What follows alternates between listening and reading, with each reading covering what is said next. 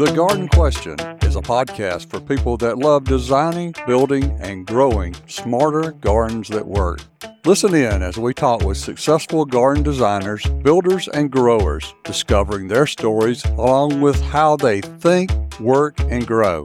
This is your next step in creating a beautiful, year-round, environmentally connected, low-maintenance, and healthy, thriving outdoor space.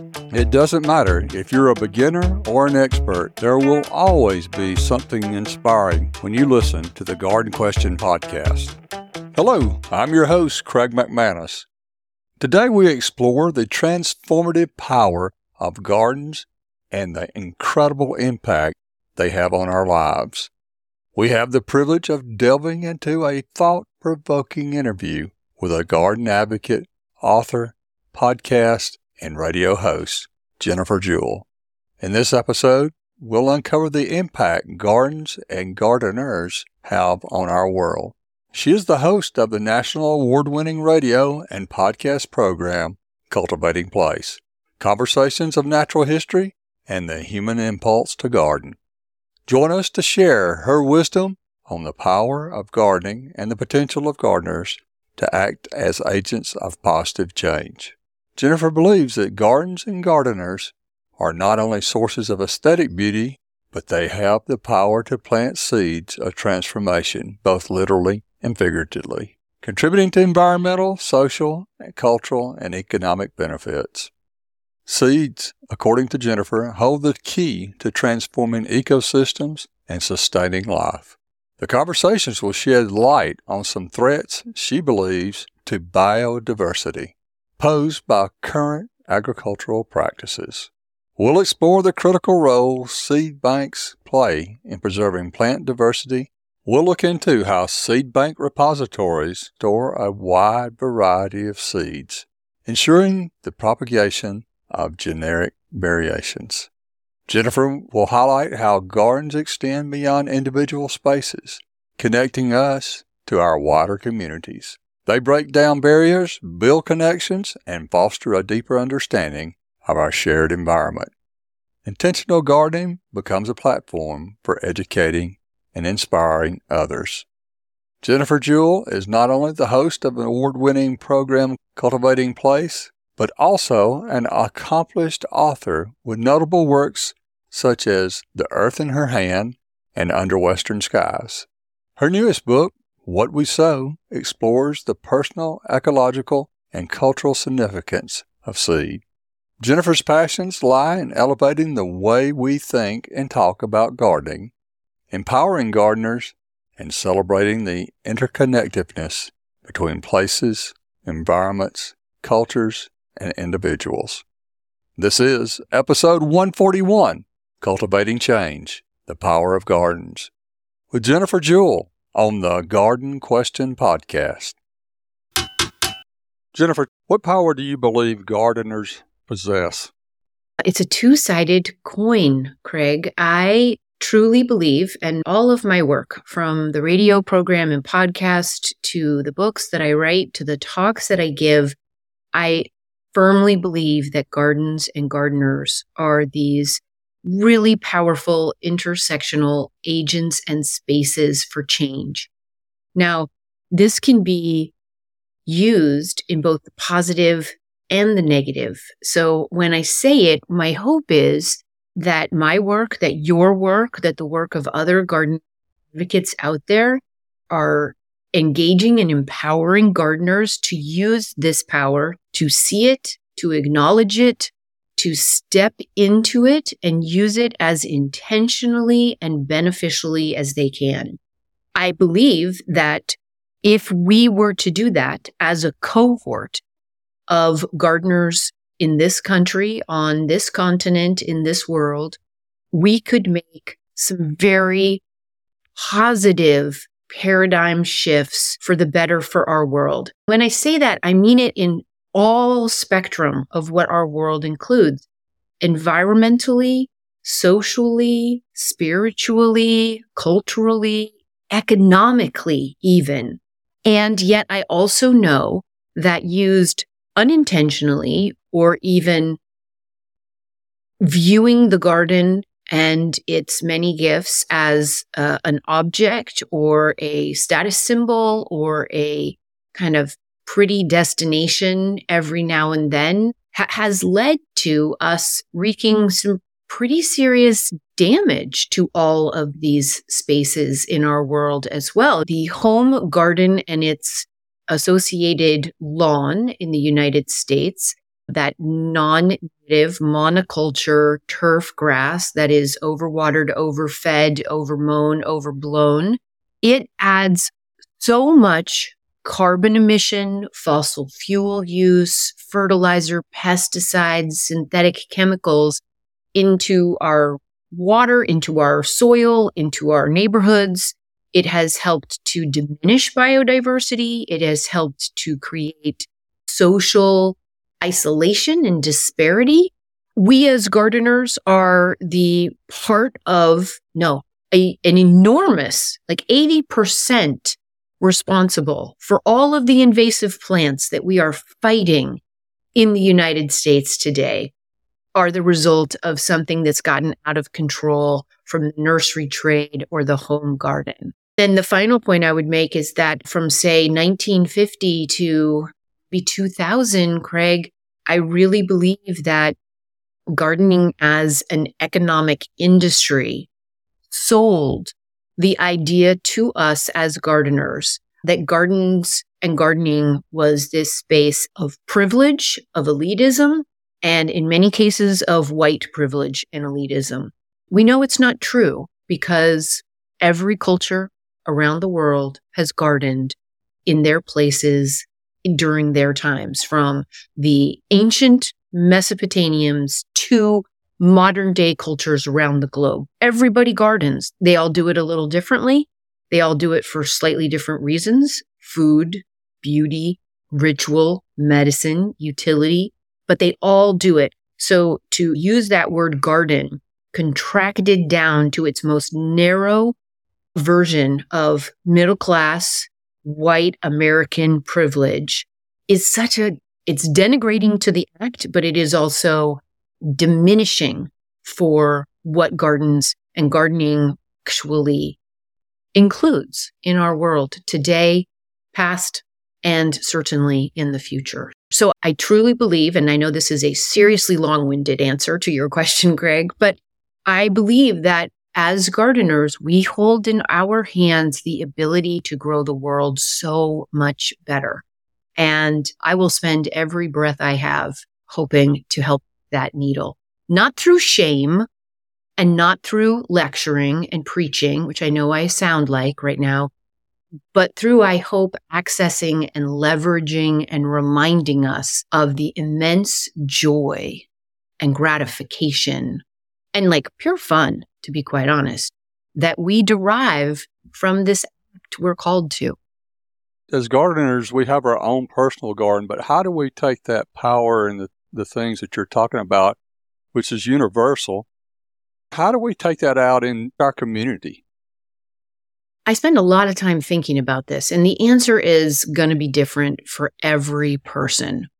But one of the universal characteristics I have found in the gardeners whom I admire and who do just that, what you just asked me about, how do we harness our love and our skill and our knowledge and our experience of gardening, and how do we put that energy to work at something we care about in the world? What I have found from the women I interviewed for The Earth in Her Hands, my first book that came out in 2020, and that was an overview of 75 women leaders around the world in the horticultural sphere or adjacent to it, in botanical sciences, in public garden administration, in policy, in nursery owners, in plant breeders, and artists, all different kinds of plants people. Plants women specifically. Every one of these women had become leaders because of that exact formula. They loved gardening. They were skilled at gardening. They were called to horticulture in some way. Something in their personal lives also really concerned them. Somehow they put those two things together.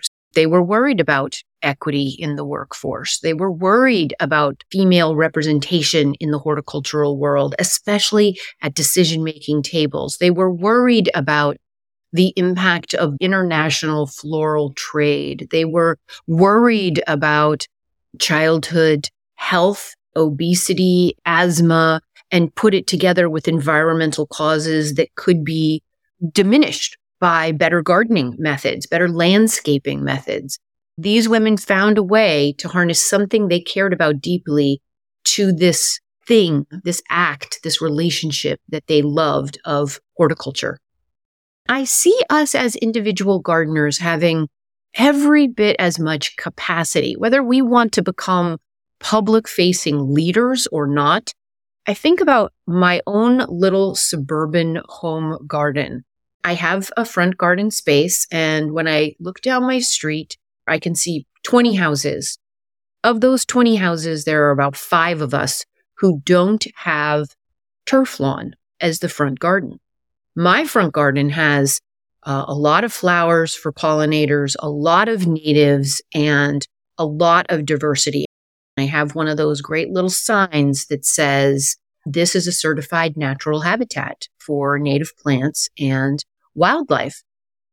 Since I put that garden in, since that sign went in, and now we're talking 8 years ago, I have met more neighbors and I have had more conversations with them. Even if they didn't turn over their lawn across the street, they at least understood what I was doing and they engage with me about it and they're excited about it. So someone will say, oh, did you see that there's hummingbirds nesting over there? Or did you see there's a hawk who's visiting now? Or they tell me about things and we are much more communal as a result of this very dynamic space. I think about parents with children who send their kids to school with plant projects or vegetables from the garden. I think about parents who volunteer or just adults who volunteer in the local school systems to help with a school garden or do a project or teach a class something about plants. I think there are as many different ways to move our personal love of gardening, even in small ways, out into the public sphere that help to share our love, our passion, our knowledge. And it's contagious. We started this conversation by telling you that I had spent the morning making these wreaths from the herbal plants in my garden to send off to my cousins. Like just that sharing lights my cousins up. And they're not great gardeners, by which I don't mean good or bad, but big or enthusiastic gardeners, but they all really appreciate my love of it and they learn from it, they tell me. And so I think the question becomes, what are the little ways you see you can take your garden love and offer it as a gift or an opportunity or just a little ray of light to other people? It doesn't have to be big. It can be as big as you want it to be. Like you could call your local homeless shelter or Audubon Society and say, I have a small backyard. I'm trying to make it more diverse. I would love to have you host your next board meeting here as just a gift of a free place. I think there are just 1,000 different ways we can do it. We just need to decide we want to do that. I know in a previous conversation, you talked about a homeless shelter and how you've taken gardening there just in your local community. Would you explain how you did that? It is an enormous issue here in California. I'm sure your listeners have followed some of this news or seen this news, but the situation with people who have lost housing due to economic shifts, due to mental health issues, due to fire or other natural disasters has really been precipitous across California, been to Oregon and Washington as well. It is such an entrenched problem. It's hard really to put our heads around it.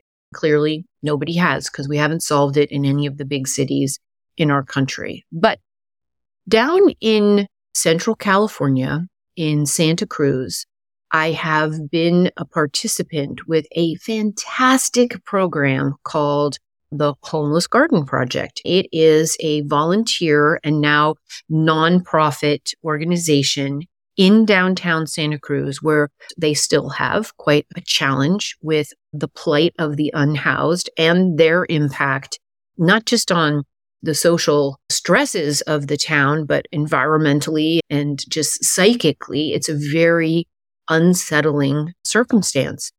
This nonprofit got started with the help of a couple of families who had a member experiencing homelessness for a variety of reasons, and all of them different, all of them personal, all of them heartbreaking.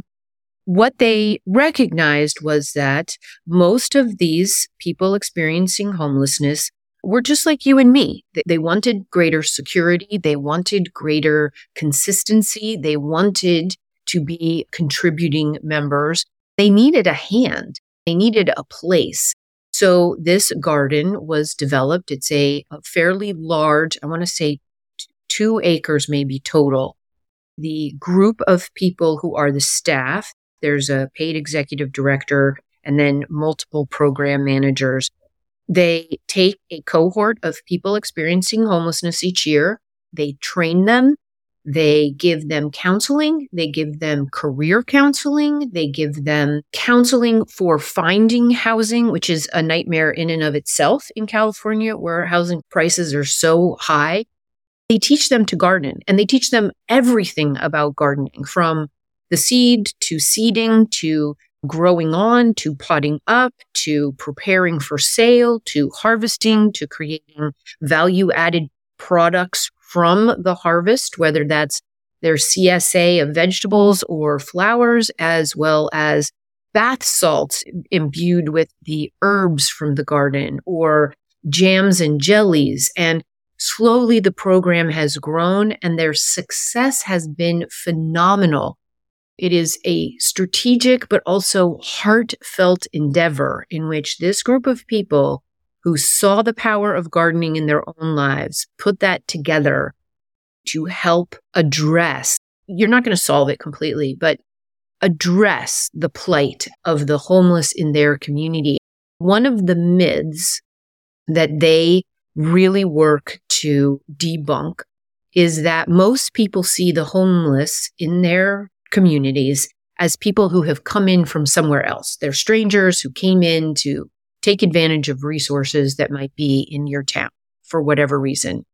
By and large, that's never true. It's something like 98% of the people who are experiencing homelessness in a given community are directly from that community. That's why they're there, and that's why they stay there, because it's familiar, it's easy, but it is a fallacy that they are people from somewhere else. While that kind of othering, I think, is one of the ways people describe that distancing of ourselves from these humans that we see in such despair, that helps us to not feel fully committed to helping. I found that model of the Homeless Garden Project there in Santa Cruz to be one of the most beautiful and uplifting that I have interviewed in my now 8 years doing Cultivating Place, Craig. Is there any other idea that we take from the garden to help the greater good in our neighborhoods or in our communities? Yeah, another one that I'm really compelled by is one out of Cincinnati.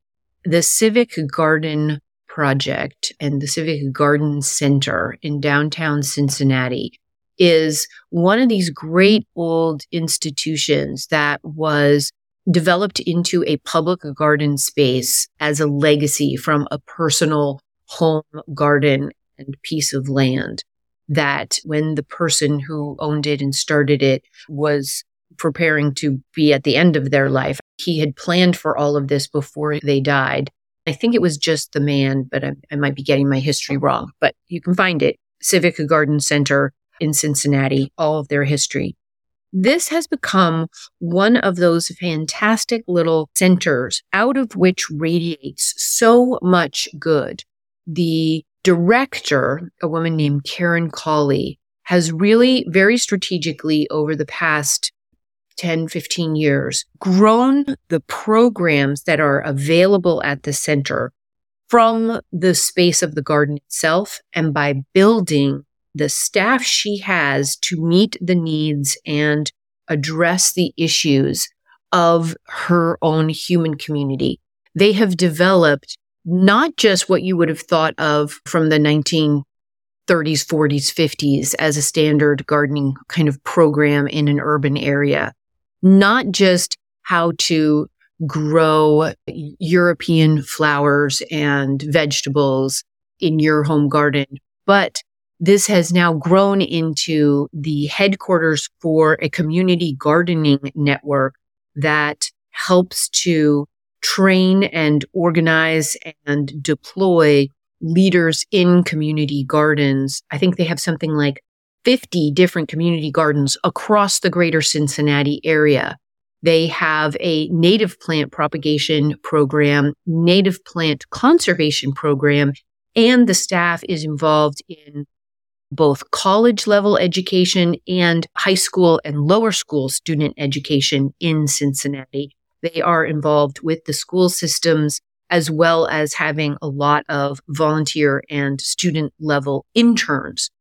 They are working on not just training gardeners, but training gardener ecologists, training horticultural educators, and training people from the communities themselves. What started as this piece of land and this building and facilities in downtown Cincinnati has now become this fully diversified kind of network that radiates out from the center throughout the city of Cincinnati, which is an incredibly diverse city, socioeconomically and culturally. I just see this as a model of real awareness and real connection to their own place, both human and plant communities, making sure their garden does not become siloed as this kind of white palaces in cities. I think this is one of the issues our horticultural world faces. To see the model of the Civic Garden Center in downtown Cincinnati just lights me up and makes me want to have every large botanica garden that hasn't made some of these changes in who they serve and how they serve them go to the Civic Garden Center and have a little schooling. I'd like to shift the conversation to seed. What is the power of seed and what does it mean to you? It's such a little word. It's such a little part of a plant. It's such a little question you just asked, but it actually opens up the entire world. When we look outside our windows, Craig, you there in Atlanta and me here in Northern California, odds are that plants we see in front of us are all plants from the seed-bearing plant world. I'm sure most of your listeners are more or less aware of this, but it's just good as knowledgeable gardeners for us to refresh ourselves every now and then as to what we think we know and what we often just look right past because it feels so commonplace. But the fact is that our planet is unique in the plants that clothe it. Those plants help to create the climate and the atmosphere that we require as humans to live. By and large, those plants are seed-bearing, flowering plants. In the plant kingdom, there are seed-bearing plants and there are non-seed-bearing plants. Non-seed-bearing plants would be things like ferns that reproduce by spores. Those were the earlier plants, especially when the planet had a lot more water. Over time, 365 million years ago, there became an evolution of plants that began to develop seeds in order to reproduce. Those early seed-bearing plants, the gymnosperms, are the ancient ancestors of what are our conifers, our cone-bearing plants now. In addition to the gymnosperms, there are the flowering seed-bearing plants. Those are the angiosperms. Together, the gymnosperms and the angiosperms are the seed-bearing spermatophytes. Now, this is just a lot of vocabulary, but I like vocabulary, Craig, and it gives you a name for something. The The fact is that when we look outside or we travel somewhere on the planet, 80% of the plant life we see is the result of the incredible success of the seed-bearing plants, the angiosperms, the flowering seed-bearing plants. So you then take that another step. It's not just the plants that we see, it's the plants that we eat. It's the plants that are the wood for the houses we live in. They are the plants and the seeds that create most of the food on our table. And for that food that eats other food, that food is eating the seed-bearing plants. It is the cotton shirt on my body right now, and it is the curtains and the fabric. And while wool is coming from sheep, that sheep is eating seed-bearing plants. As I say in my most recent book, What We Sow, seed is the alpha and omega of our lives as we know them. It's crazy when you think about how important they are and how much we take them for granted. But they are really primary actors in our ability to survive, in our economies, and equally as important, in the ecosystems all around us that we are trying to conserve, preserve, rig back together with our gardens and with our better gardening techniques. I write in the book, they are the chassis on which most of our lives actually ride. And it's amazing when you get that perspective. Where are you seeing the threats to seed? The threats to seed are the threats that we see in so much of our world right now. They are climate change. They are war and the strange illusion that somehow we are outside of our natural processes or above the natural processes around us. They are also certainly under threat from our current understanding of seed as a commodity and as such simply a tool to be manipulated and used at our discretion for the greatest profit. They are under threat from us just being complacent about all of those other things. So biodiversity loss, climate change, our cultural structures as they exist right now are all working against the integrity and the survival of the enormous biodiversity of seeds that we have been gifted from the past as a responsibility to steward for the future. There's more to that answer, but I am talking too much as it is, Craig. Give us an example of what we can look at as a threat to the sea. Let's go back to my big view, right? That 80% of our plant life are these flowering seed-bearing plants. They have been co-evolving and adapting in their places with their climates, with their geology, with their hydrology, with the changing seasons over time, right? They've been through ice ages. They've been through tropical periods. They have all somehow figured out how to, the ones that we have with us today, figured out how to adapt, evolve, survive, proliferate. They consist of about 300,000 different species of angiosperms. Only about 240,000 of those have been described and actually documented by scientists to date. So the guesstimate of that other 60,000 remains out there. Many of those with climate change and biodiversity loss, deforestation, forest fires, whatever, in those spaces of great biodiversity, we are sometimes losing them before we even can get to finding them, documenting them, describing them. These 300,000 plants, species, as I said, have been co-evolving and adapting for 365 million years. They know stuff we don't know. They have figured out how to adapt in the cases of extreme heat, extreme cold, fire, drought, flood. Yet we take them so for granted that we fail to see the lessons that they offer to us every single day. Even our invasive plants are teaching us lessons if we care to pay attention. as to how things grow, survive, proliferate, feed, adapt, contribute, compete. Yet we are at this period of time of extreme biodiversity loss, which is in large part nothing but our hubris and arrogance that we know better and that I want it this way right now all the time, that it's way too inefficient to protect and preserve hundreds of species of corn when just these 3 species or varieties of corn that have been hybridized, then genetically modified, then treated with chemicals are able to be planted out on hundreds of millions of acres in the United States today.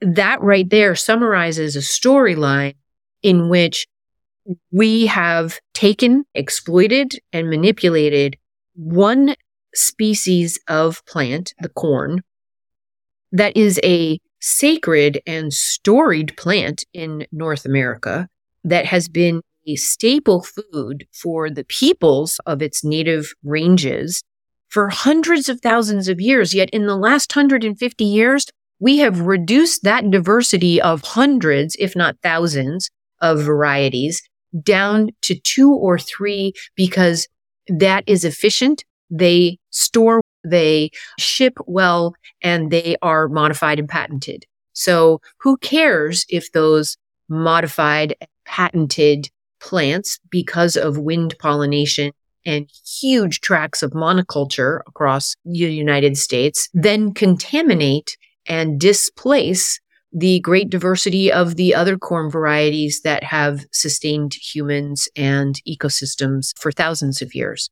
That right there shows you a mindset in which efficiency and profit are always going to trump diversity and integrity. That right there is one of the greatest threats to seed, is the mindset that we have taken on in our modern cultural structures. It has been to the great diminishment of biodiversity and cultural richness. There's all kinds of radiating consequences to that, not just the displacement and or loss of the great diversity of corn varieties, but with that chemical input in the form of neonicotinoids and pre-emergent and pesticide, the herbicide like Roundup Ready treatments for these kinds of seeds. We are also degrading the pollinator systems, the water, the soil because of the runoff from these chemicals and persistence of these chemicals. This is on hundreds of millions of acres. The EPA now estimates that of the corn grown in the United States, which is a bajillion-dollar industry for all kinds of things, for your corn oil, for your feedlot feed, for biofuels, all kinds of things. Of that corn, all that is not organic is now chemically modified in some way with quote unquote help with pest issues or with the herbicides. That is an incredible load of chemicals being put into our world, not only a threat to the seed and to the diversity of seed and to the health of that seed, but also to us and the environments we live in. So if we take a non-modified corn, how do we take those and benefit from them? That is, again, a very short question to which you're going to get a very long answer. But there are multiple ways. One of the greatest ways is that we don't actually know. But here's what we do know, is that we don't know what are all the benefits of the diversity of all the corns. But I would share with you that the indigenous peoples who noticed, chose, selected, and then grew these corns forward had their reasons, whether they were the best grinding corn, the best preserving corn with smoke and lye, the best boiling corn, the best colorful corn, the best ritual corn, the best drought adapted, the best heat adapted, the best altitude adapted. There are reasons, and each of these seeds, this great diversity of seed that has been selected and cared for by humans coming down across all the lines of people on this planet, they were chosen for a reason. They were carried forward for a reason. And by and large, they most likely were not frivolous reasons. They were reasons born of experience and then passed forward. But the greatest answer here is nothing short of just genetic diversity. That when we have 500 million acres, I'm making that number up, don't quote me on it, I have actual numbers in the book, but when we have X number of million acres planted out in a single corn variety, if something happens to that corn variety, then we have millions of acres of no corn, right? If all of that X million number of acres is planted out in a genetically modified corn that is wind pollinated, that means all of the other genetic diversity of corn within miles of that genetically modified corn is at risk of being contaminated with that genetic modification. So then it too becomes reliant on chemical support to keep living and surviving because it hasn't learned how to adapt. It has been chemically treated in order to adapt. That needs the constant input of that chemical and a human giving it that chemical. Whereas the corn that was selected and supported and chosen by humans, that can be planted into the ground, come true from seed, and sustain generations of genetic biodiversity going forward. That great sexual mashup of genes crossing with each other naturally and then producing the seedling variation that you get, that is what is biodiversity. It's the genetic diversity continuing to express itself. I understand and appreciate keeping as much diversity as we can, but I also think we've got to feed all these people, and we got to feed those people efficiently. I'm trying to make the connection of how we can do that with these other more genetic pure species or varieties of corn. How do we make that connection? This is, again, a very often contentious and very complicated question and answer. The fact is, we've been asking this question for at least 120 years. How do we feed a growing population? We've never actually answered the question, despite all the genetic modification, despite all the chemical proliferation. We have not solved world hunger. We have created biodiversity loss and climate change. After my several years of research, looking at all of the different sides, I am not on principle anti us as humans experimenting with the many skills and tools we have to see if we can do better or get better. Like humans have been doing this since humans walked the earth and interacted with their plants. I love that red rose, but what if I could get that pink rose? Or what if I could get a bigger apple, pear, whatever, right? Like we've always been messing with the plants we have to get plants we think we also want.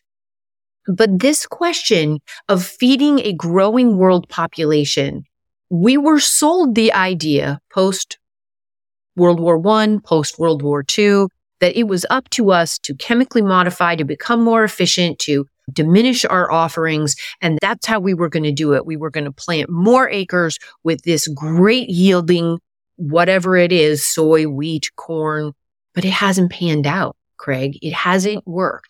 We haven't fed all the people in all the places who are impoverished and dying of starvation.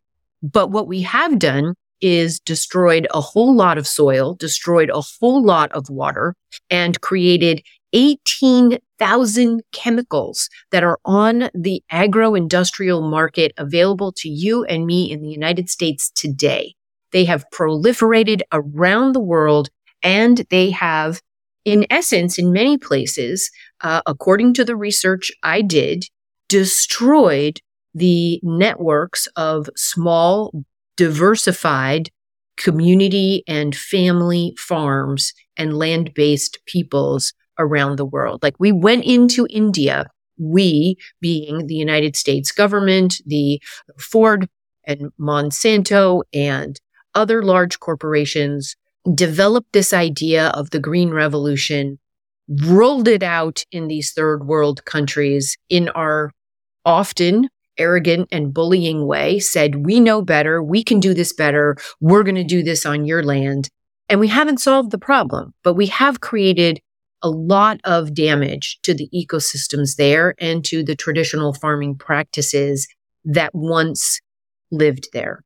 Now, a lot of research is now showing that, in fact, the diversified farm, small holding, the definition of that changes in different places, but we're talking about something greater than 20 acres, less than 2,000 acres, that has a diversity of crops, that has an inclusion of wildlife and habitat corridors, that has both wildlife conservation and intense crop areas, organically or naturally cared for, that these spaces that are trying to protect not only crop yield, but also diversity of life, they have greater yields per acre than any other kind of farming, than smaller farming or than larger farming.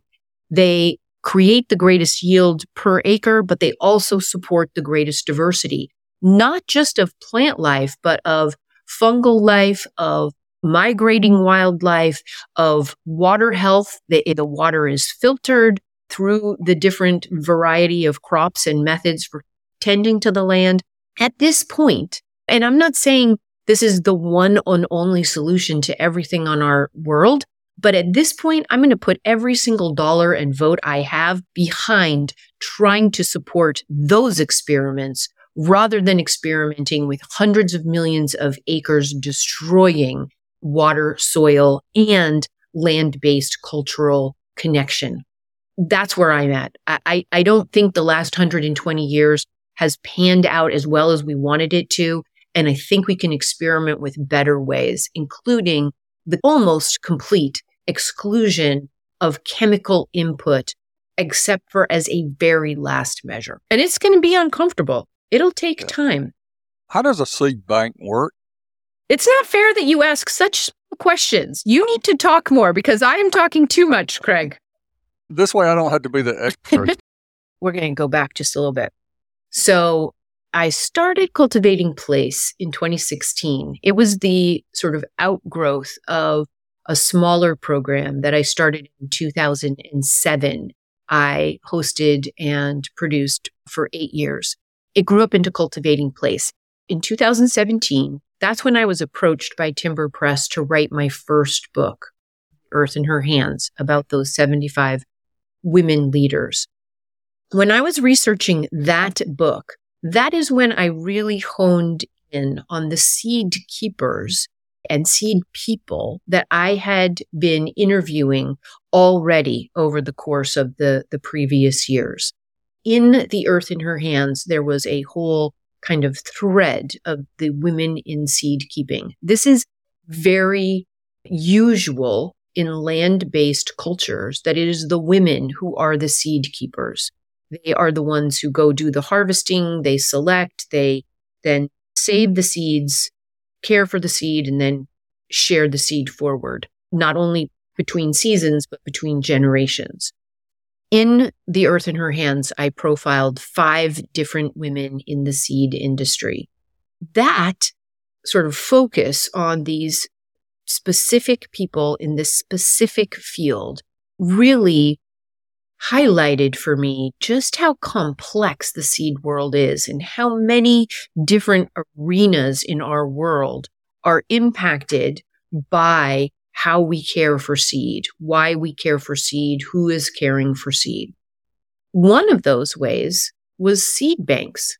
What's interesting is that in my second book, Under Western Skies, in which I worked with a photographer, Caitlin Atkinson, to document about 40 different gardens across the U.S. West that are really modeling ecological methods, native plant introduction and diversity, and integration of the garden with its climate, its natural processes. Gardens that were working with their natural conditions, not against them.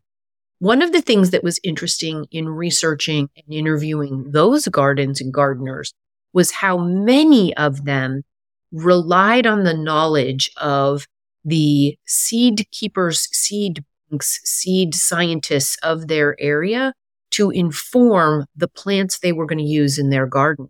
And several of them were all, like almost 100%, seed grown from local ecotypes that had been documented, saved, and preserved by organizations in those areas. So that gave me this whole other perspective on the importance of seed banks in our world. I began to research much more deeply when I turned to writing What We Sow, that just came out in September. Humans have been saving seed, storing seed, sharing seed since they have been interacting with plants. The idea of a seed bank is ancient. It is simply the idea of collecting your seed and storing it, using some of it each year and replenishing some of your seed bank each year, but also holding some of it in case there's an issue, like in case there's a fire or a flood or a late frost, whatever. The word, the phrase seed bank also refers, which I love, to the natural store of seed in our soils at all times. That's the natural seed bank. So you think about when you see a farmer plow their field, or we turn over a plot of soil in order to get it ready to plant something new. And there is this crazy germination of the seed that was in the soil, but that hadn't had the light or the sun or the water. They germinate, and that shows you just how much seed is in the soil that is all around us. That's the natural seed bank. In the late 1800s, the Russian government put all of those ancient and natural ideas together to create an organized, institutional, strategic collection and preservation of specifically seeds of food importance, so the seed we eat or the seed that grows the plants we eat, economically important food crops. That was the focus of that first organized governmental seed bank. Since then, the idea has been propagated across all countries, and most countries have seed banks in which they are trying to preserve the economically important crops or species of their regions. They generally start by focusing on food crops so that if there were some major catastrophe, we have the necessary seed to replant and feed people. This has grown over time to also include seed banks that focus on natural biodiversity. For instance, the USDA has their large germplasm preservation center, germplasm being a word that scientists use to describe all of the things from which you can propagate a new plant. A seed, a cutting, tissue culture, cells. The USDA began their seed bank in the early 1900s by focusing on economically important food plants, but they have since diversified into native plant diversity as well. This is true across the globe. In general, governments, conservationists, farmers, everybody, native plant advocates and wildlife biology people understand that it's very important that we first have conservation on the ground in place. Here in Northern California, in our native oak woodlands, it's important that we conserve our actual oak woodlands. But it's also important that we save all of the seed we can from all the species that make up an oak woodland in a seed bank somewhere so that in the event of some catastrophe, we have the genetics to restore that ecosystem. All food crops were originally native plants somewhere. They all were developed from native wild progenitors, they're called, is a mistake and a serious miscalculation as we look towards a future that we would like to feel more secure in our food and our environment.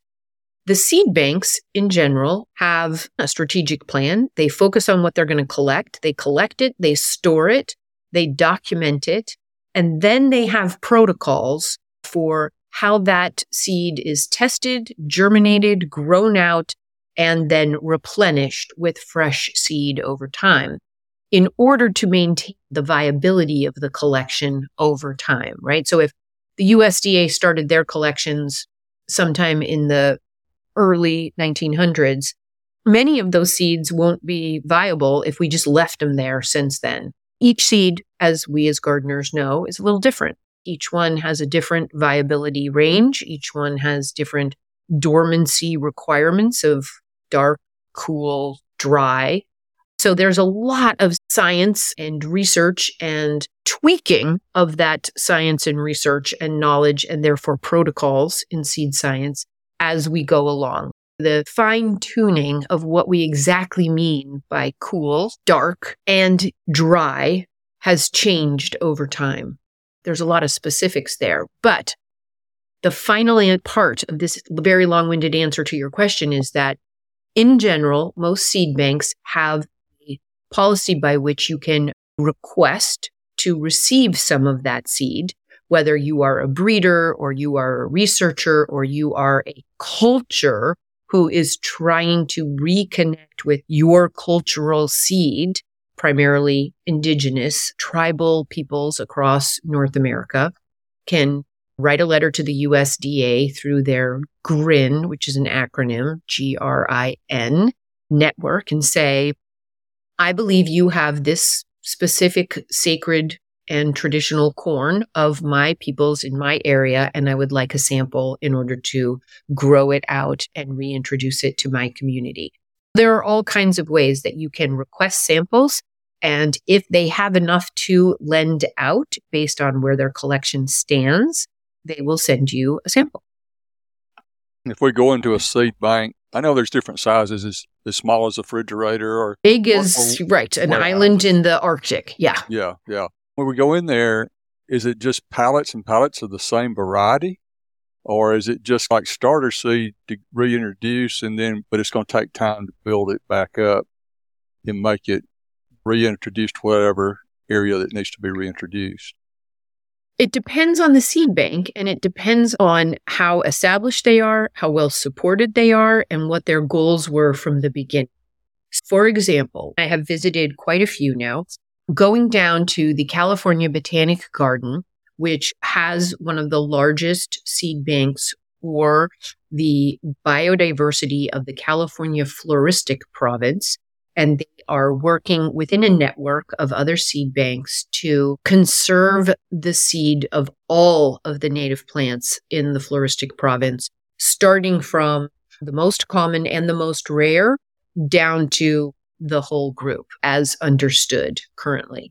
When you go to visit the seed bank, it is not pallets and pallets and pallets because seed is quite small and the seed of many plants is quite small. So you can have a pretty significant collection of, say, one native salvia species in a relatively small container that is then kept and documented in a pretty large freezer. It's multiple cabinet freezers, multiple storage racks in a cold, dark room, in the case of Native Seed Search down in Tucson.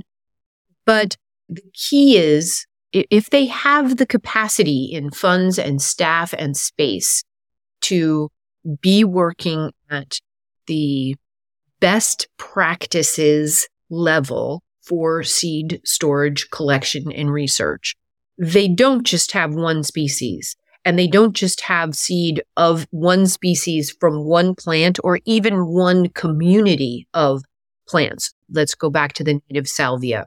There is a well-known salvia native to California called white sage. It is a sacred sage of the native peoples in central coastal California. It is Salvia apiana. It has tiny little black seeds. You would never want to collect just enough seed from one plant or one community, because then you would only be getting one phylogenetic expression of that species. So one of the keys is to get a whole variety of samples from different communities in different conditions. One right on the coast, one in the foothills, one in a garden, one very dry, one in a damper seat, whatever it might be. You get a variety of genetic lineage, and that is what makes your collection. And there is a formula that the seed scientists will use, which is based on where the plant's found, what its ranges are, and trying to get a sample from as big a portion of that range as you possibly can. Then you will have the most adaptive information possible in the seed you are storing and will share forward, if that makes sense. It does. Let's talk about your newest book, What We Sow. It was just published and released in September, so could you introduce us to it? I think I have been waxing poetic about it now for a very long time in these answers to the questions you have asked me. But What We Sow on the Personal, Ecological, and Cultural Significance of Seeds was published by Timber Press in September of this year. I determined for myself that I wanted to do this research and write this book because in March of 2020, when we were all grounded by COVID and we were faced with a world in many ways we didn't understand, one of the ways in which I was all of a sudden clear that I didn't understand was how the seed supply in that moment of early COVID could be so easily disturbed by a pandemic. And at that moment, when I went to order seeds for my spring garden and my orders came back with out of order, backstocked, not available, I was really confused by that and a little scared by that. All of a sudden aware that as a mid-50s person who'd been gardening my whole life, have a professional gardening mother and a wildlife biologist father, I had no idea how the seed I purchased from the sellers I love actually made it to those sellers, into those little packets, and then to me. I thought to myself, as a gardener, especially someone who talks about gardening and writes about gardening, I should know more about this. I was compelled to kind of review everything I did know, refresh my memory about things I might have been taught but had forgotten and things that I had never been taught, then to continue to research the people in the world who are working to support, protect, advocate, uplift the importance of seed in our world. There are many storylines in the book that document the seed keepers on the ground doing this work, as well as more about the natural history of my place, mostly as a model for other people to say, there are a lot of seeds around me all the time that I just walk by every day. What might they have to teach me? That was the impetus for the book. I studied for another 2 years before turning it in, and then it was published this year. Yeah, I particularly like the journaling style, but then you inserted these moments of teaching, journaling of your observations and what was going on at the time. I found that very interesting approach to writing the book. I ultimately came to that format because it was what became clear to me as the natural way I made sense of seed. I follow seasonal cycle of seed, not just in my place, the oaks and the grasses and the wildflowers and whatever, but also the seed in my garden. When do the catalogs arrive? When do we plant? When do we harvest? Whatever we might be doing, what became clear to me was just how much seed was a part of my everyday life. I just didn't pay attention to it prior to this several years of focus, which I distilled down into this 1 year of the book.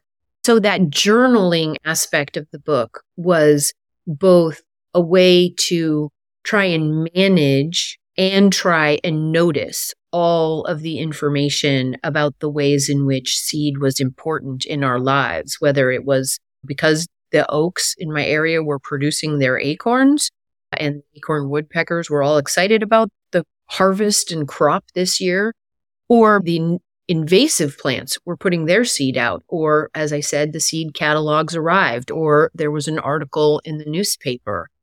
The research was often really heavy and sometimes technical in a way that I don't spend most of my life at that level. I almost needed those personal and natural history of my place journaling interludes to allow me to breathe. One, so I didn't get so stressed about the state of our world, but also two, so I could just ground back into why this was important to me.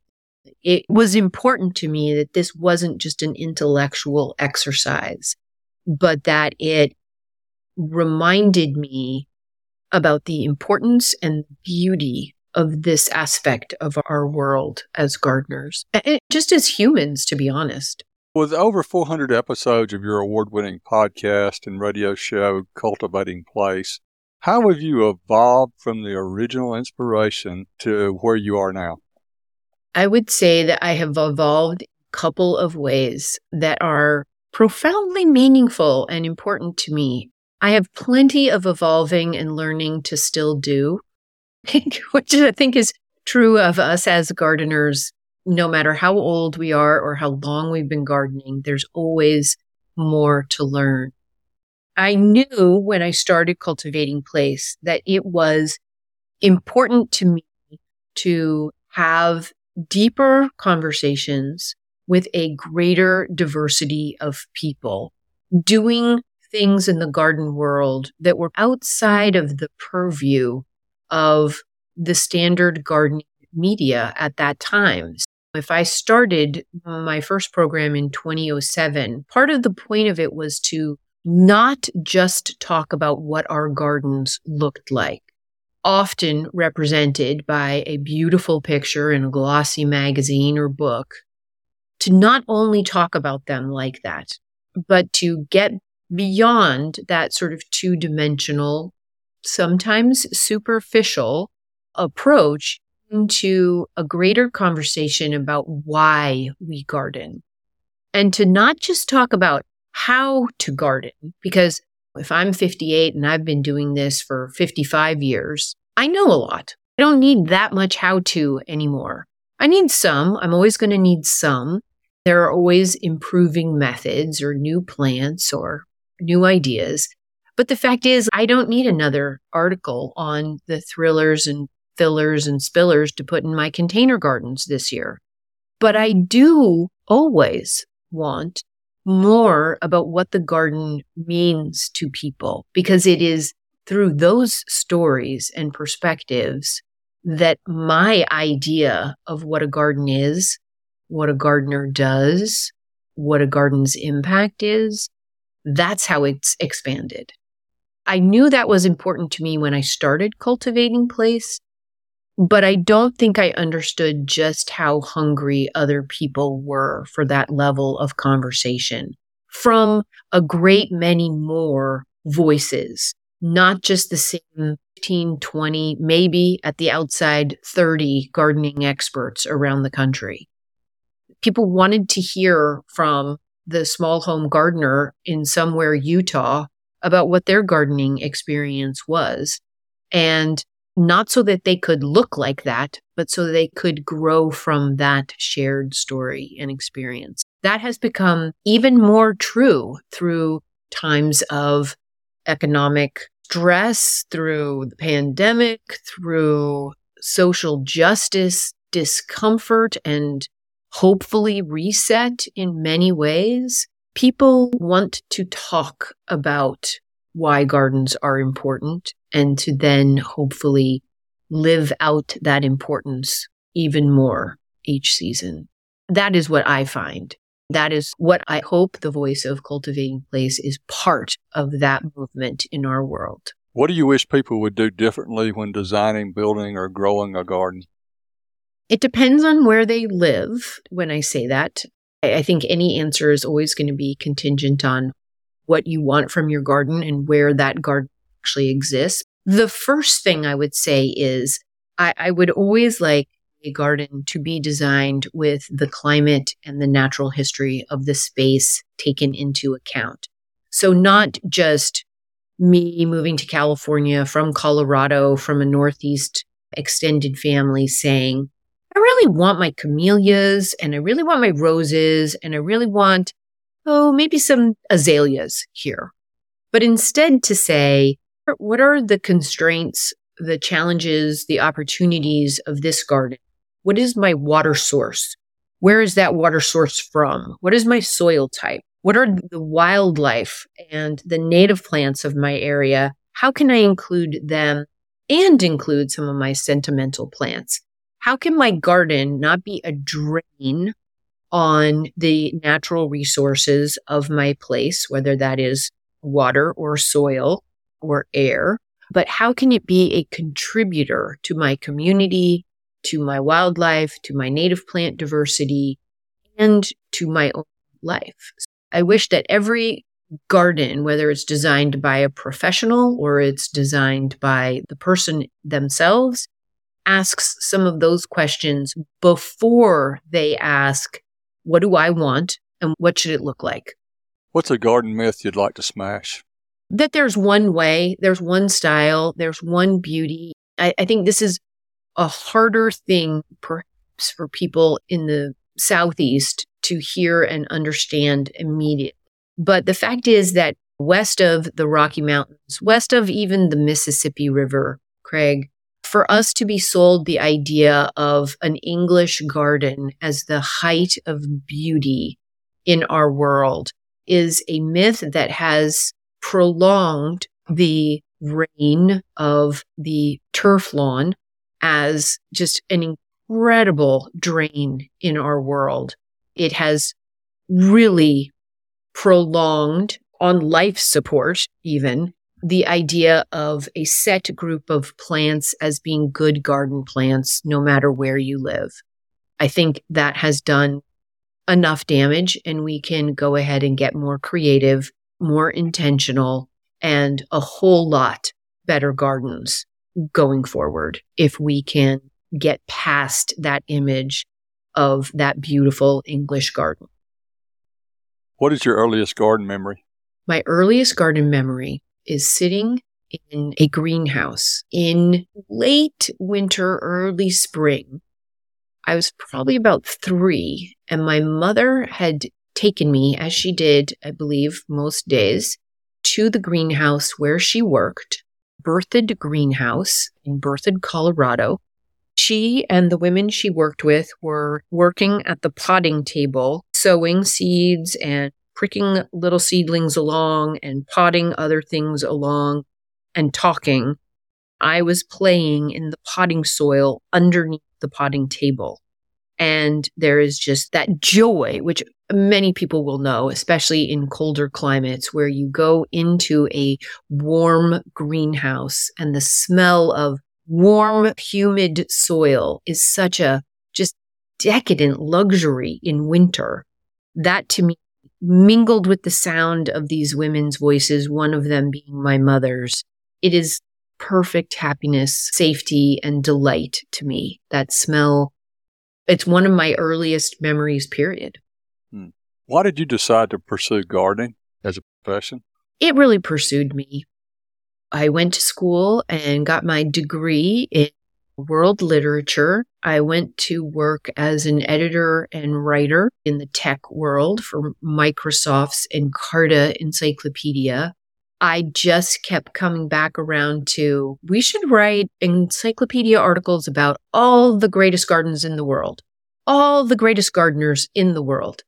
They were kind of like, oh, I don't know. Then I had my daughters and I started doing freelance writing, and the career has just really pulled me. I don't want to say dragged me, but it has pulled me along from there. All this time and all these interviews, surely you've got a funny garden story that you can tell us. I think the funnest garden story, which I still tell to this day, is the story of any young, I'm going to say mother, because so often it is the mothers who have small children at home, but more and more perhaps it's fathers as well. So a parent of young children the parents are also gardeners. There is this great dilemma of wanting to garden with your children and yet also having your children just mess up everything in your garden. One of the ways in which children do this is they always want to pick the flowers with you. And they don't pick them right? They're little children. So they just go and pop the heads off these flowers. An older woman gardener said to me, the rule I have is that every child 5 and older is allowed to use clippers. I train them how to cut a flower. And the rule is they are allowed to pick as many flowers as they are old. This limits the damage they can do. Your 3-year-old gets 3, your 5-year-old gets 5, your 7-year-old gets 7, and by then they lose interest until they're about 22. And then they can pick as many flowers as they want. That served me well with 2 small girls who were literally raised in my garden with me at all times. And I am still not baffled exactly, but I am still enthusiastic when other adults say to me, but how do we get young kids interested in the garden? And pretty much the answer has always been and will always be, just put them out there. Just put them out there. They are interested. They are curious. They will learn. They will play. They will experiment. They will get dirty. It will be fine. What's the most valuable garden advice that someone gave you that you still use today? Don't give up.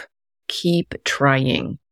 I think we had so many new gardeners enter the field during the COVID lockdown, and the greatest advice comes from our seeds. That is, you don't just plant one seed. You put out hundreds of seeds with the hope that a few will find ground and grow to the maturity they are capable of. If you are not successful with one plant, try another plant, or try that plant 20 more times. Tweak the conditions, tweak the water, tweak the light, tweak the heat, tweak something, but don't give up. Plants do not succeed with every seed they put out there, and nor will you, and it will be okay. Keep gardening.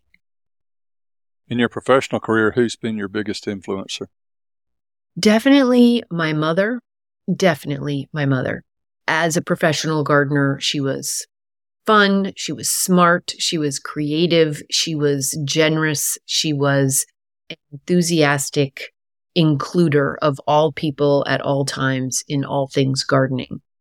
I would say the second person may very well be Robin Wall Kimmerer.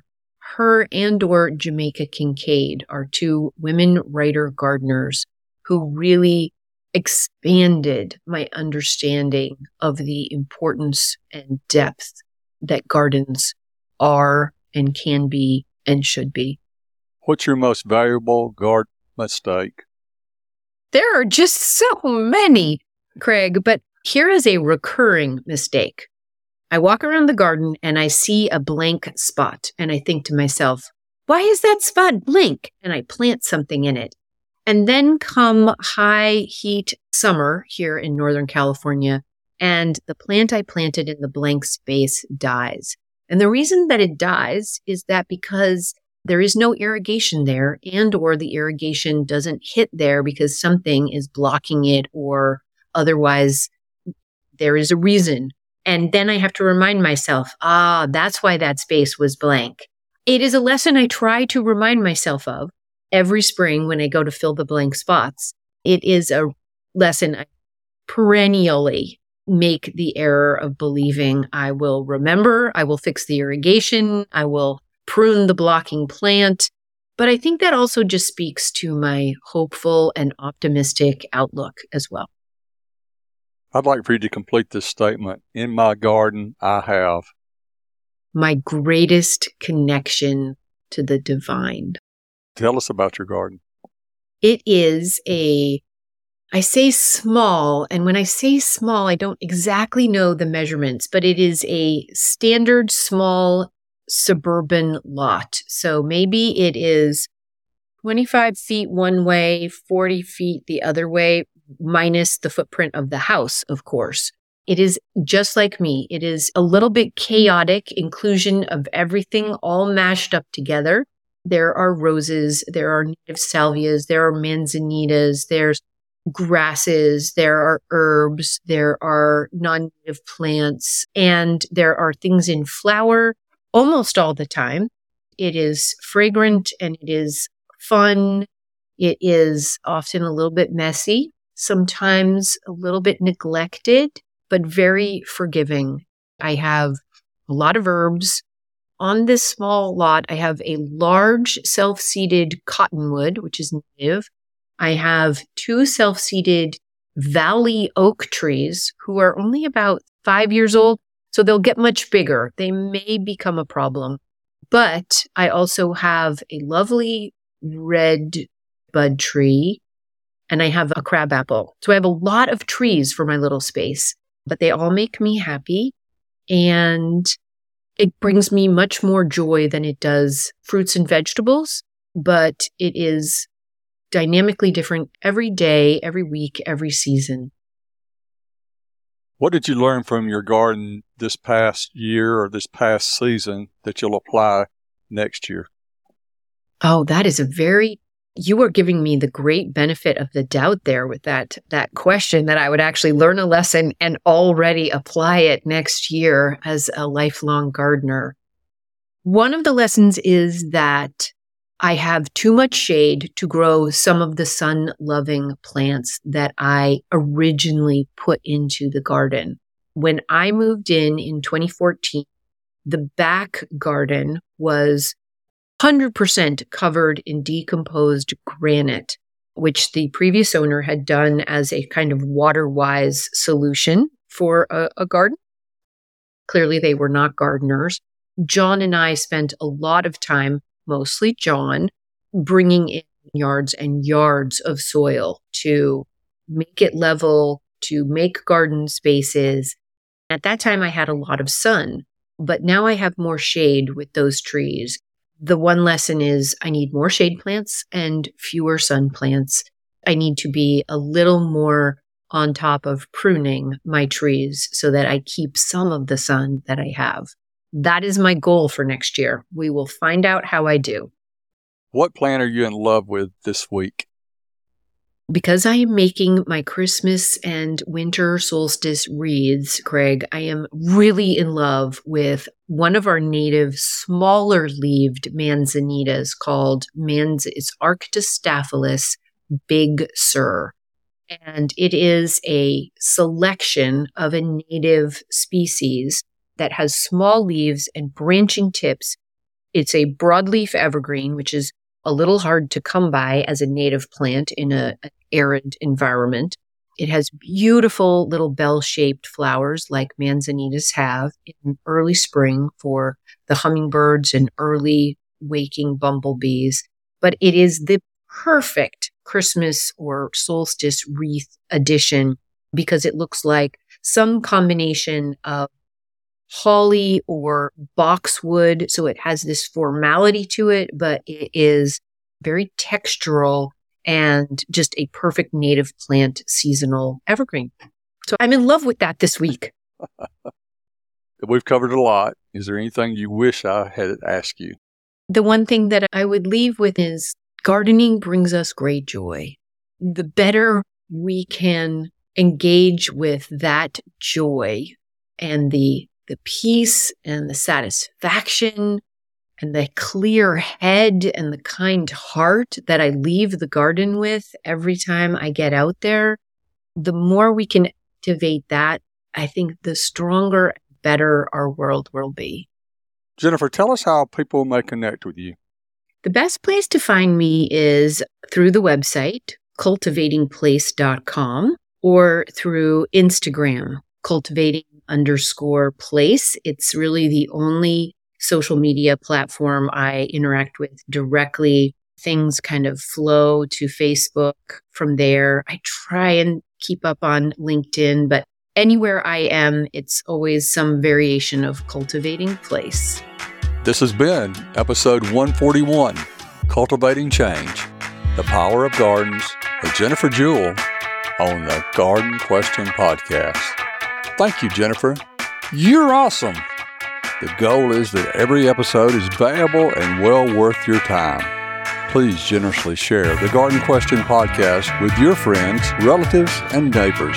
Check out our website, thegardenquestion.com, for links, resources, and where you can listen to every episode again and again. You will not want to miss a weekly episode, so please subscribe to the Garden Question podcast with Craig McManus on your favorite listening app. Keep on designing, building, and growing a smarter garden that works.